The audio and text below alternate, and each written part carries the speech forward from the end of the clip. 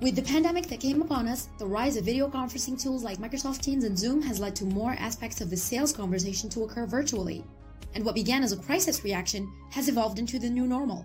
But how normal is the new normal? We're talking about how the strong shift from in-person to virtual selling has transformed B2B sales experience.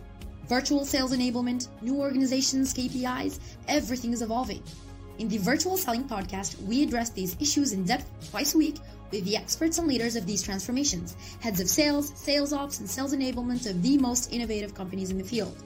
This podcast is sponsored by SalesDeck.io, the new SaaS platform to make your customer meetings more engaging and better prepared.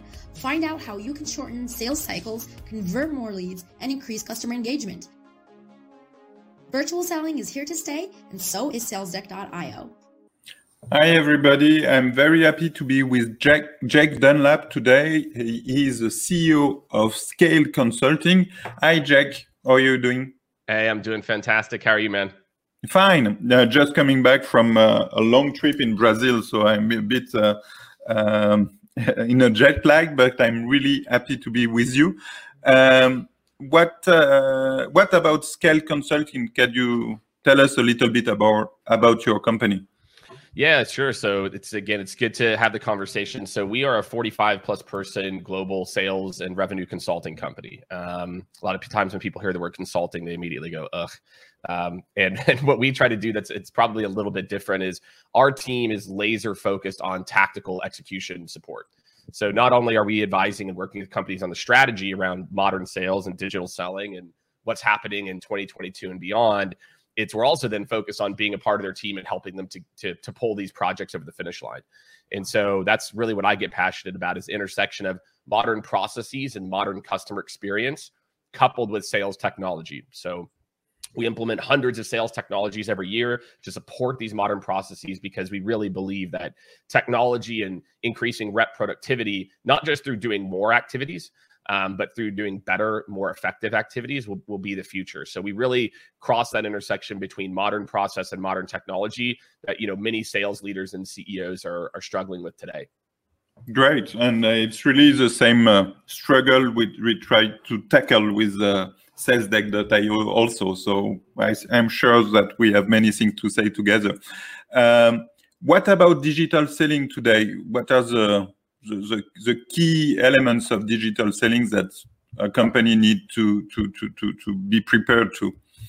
Yeah, there's a lot, right? I think, look, through the I don't know, what do you call it? Through the pandemic, right? I think what happened is, one, we proved that it was already happening. We were already moving more and more like inside digital selling, but the pandemic just accelerated it. I think before this, nobody thought that someone would buy a $100-something thousand piece of software or whatever virtually.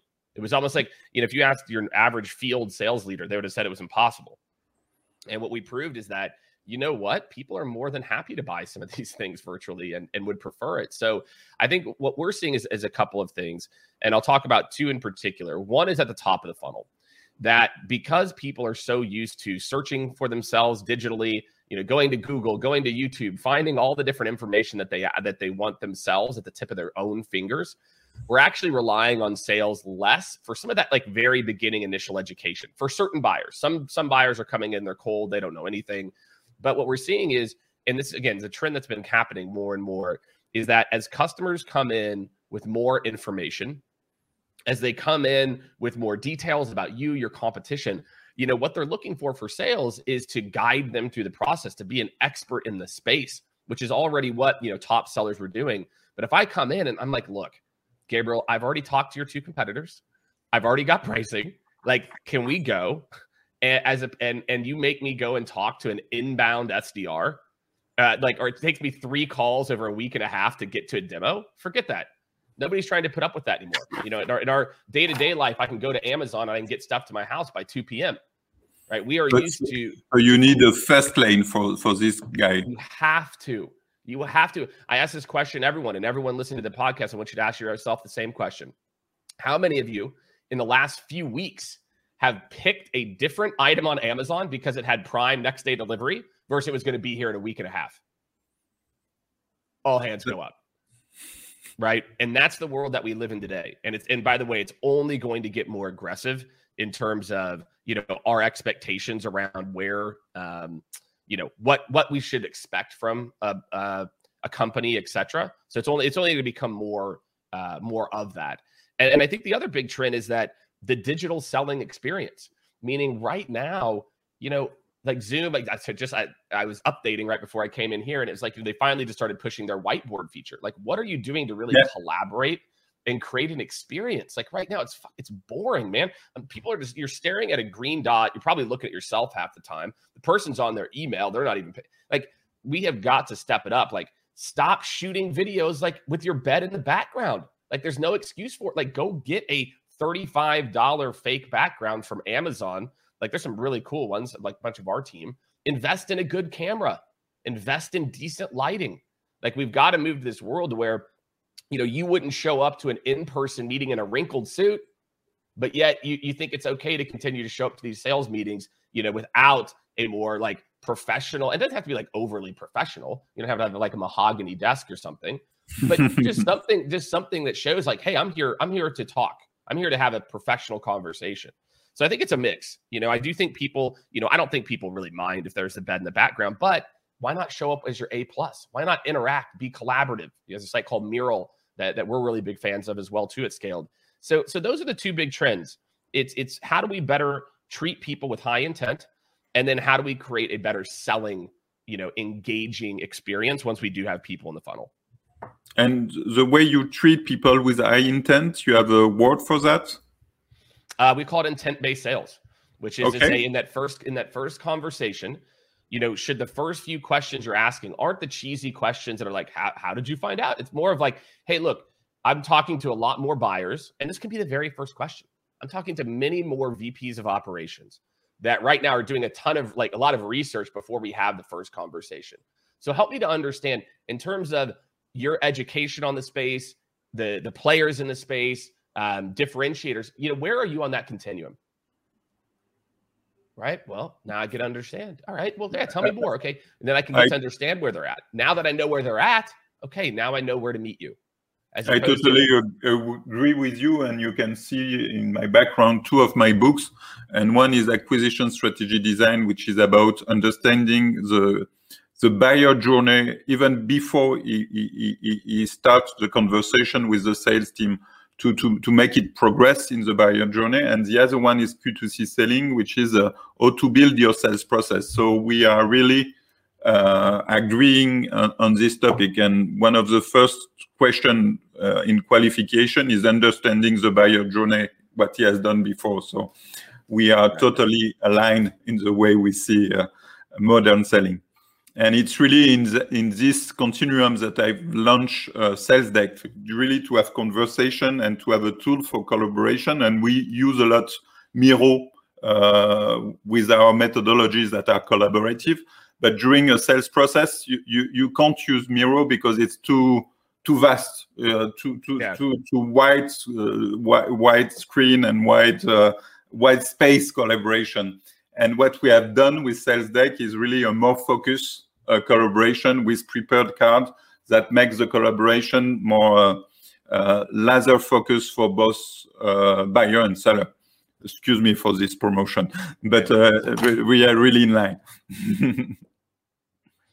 Yeah, 100%. So you were talking about intent-based selling. Do you have some tips about that? Yeah, or do you implement that?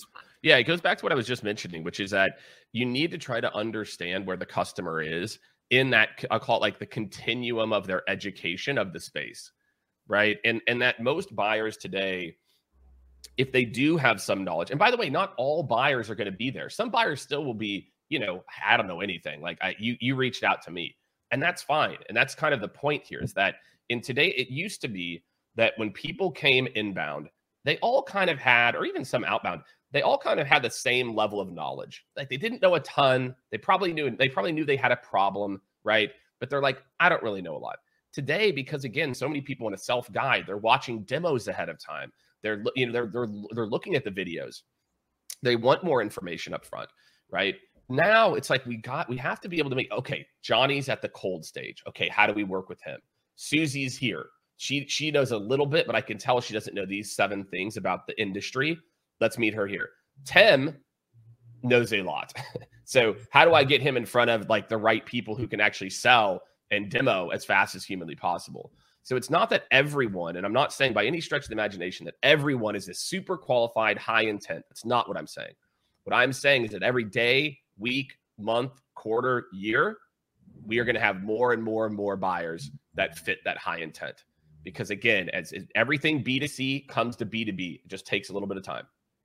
And so if we think about click to buy and all these other things that we are so used to in our normal checkout experience as consumers, you have to believe that all these trends are going to come to B2B. And I'll tell a story. This is to kind of drive this home. And I trust me, I realize I'm in like the early adopter phase here. At the end of last year, at the end of 2021, we were looking to renew our Salesforce license. I wanted to spend some cash, like as a part of running a business. If you're a business owner, you will totally understand what I'm saying. So I go to Salesforce. Our account, it's not a big account, Salesforce, probably $40,000 is our account, based on our licenses and products we have. I said, one, who is my account executive? That took about 3 or 4 days to figure out. Well, I take that back. My first question was, where can I pay? I just want to pay. I'm going to pay full price. Not asking for a discount. I'm asking this. I just want to pay. No, Jake, you need to talk to your account executive. Okay. That took 3 or 4 days. Then the account executive reaches out. Hey, Jake, I really want to understand. I go, I'm just going to pause you right there, dude. That's not what I want to do. I'll talk to you in 3 or 4 weeks about my trends. I just want to pay right now and just be done with it. Okay, no problem. A day or two later, I get a PDF to fill out my credit cards. This is Salesforce. People say this is the top. A PDF. I'm like, oh my, like, you got to be kidding me. So then I fill that out. Again, what did I have to do? I filled it out, had to have my wife print it, then like take a picture to scan it back to them. I'm like, what? I was literally ready to run my Amex for $40,000 on the spot. And Salesforce couldn't handle that type of buyer. And I'm telling you, if you think that more and more people aren't going to behave like that, you've got your head in the sand. And so for me, it's more about you have different ways for people to purchase based on where they're at in their education and intent level. And that to me is really like the heart of this concept, both at the beginning of the process. And then guess what? I had a call with the kid three weeks later. Maybe he could upsell me then, but right now, meet me where I'm at. Look, dude, I'm just ready to renew. Like, just let's get that done. And then we can talk all this. Then we can hop on a call. Right. So just that to me is just more and more leaders need to realize like, this is the future. Right.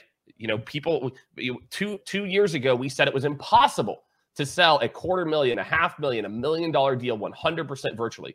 Literally, field leaders said that's impossible. You have to be face to face. You have to have the relationship. Guess what? People did it. And if you don't think it's possible, it's even possible from one country to another. I'm in Paris now, in France, and I can do business in the US with LinkedIn and Zoom, which is great. Exactly. What are the other trends that you see? And the second part, so all the new tools that you are implementing with your customer, what type of tool are there? How do you increase collaboration? How do you make the sales process more innovative and more adapted to digital selling? Yeah, well, I think what's happened now is like during the pandemic, people bought a lot of tools. We've got clients that are spending almost $1,500 per month per rep, right? And what's happened is there's been a little bit of consolidation in the space, not too much. I think we're at over 2,000 sales technologies, something like that right now. And so I think one of the biggest things that the trends that I saw is that people bought these technologies, and many times the deployment was terrible. Let's just call it what it is. The deployment was bad. It's that they thought that hey, if we just implement it and train people, well, some of these tools are like you're changing the way that people work and interact. And so a 3-hour training and then the frontline leaders aren't bought in even.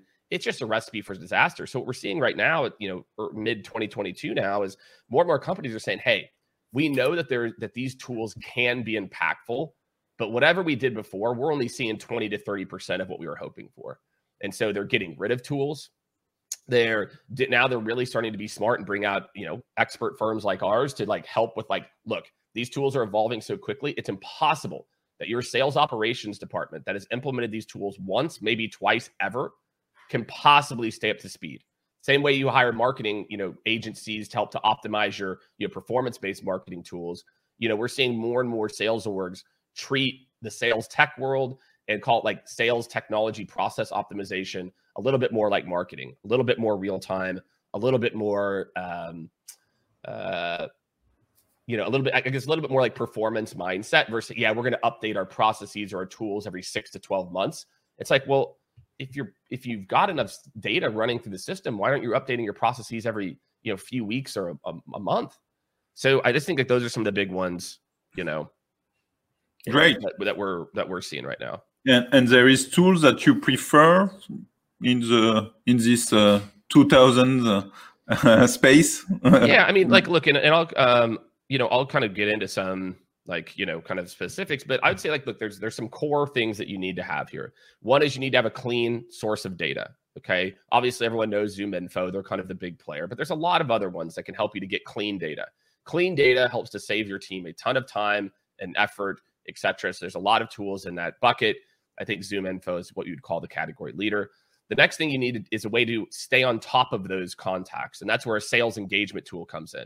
Outreach is our preferred partner. We also work with SalesLoft, and we do implementations about Groove, high velocity sales, etc. But Outreach is kind of who we feel is the top right now as a part of this, because I need to be able to interact with people. Now, the key is what the problem is with those sales engagement platforms.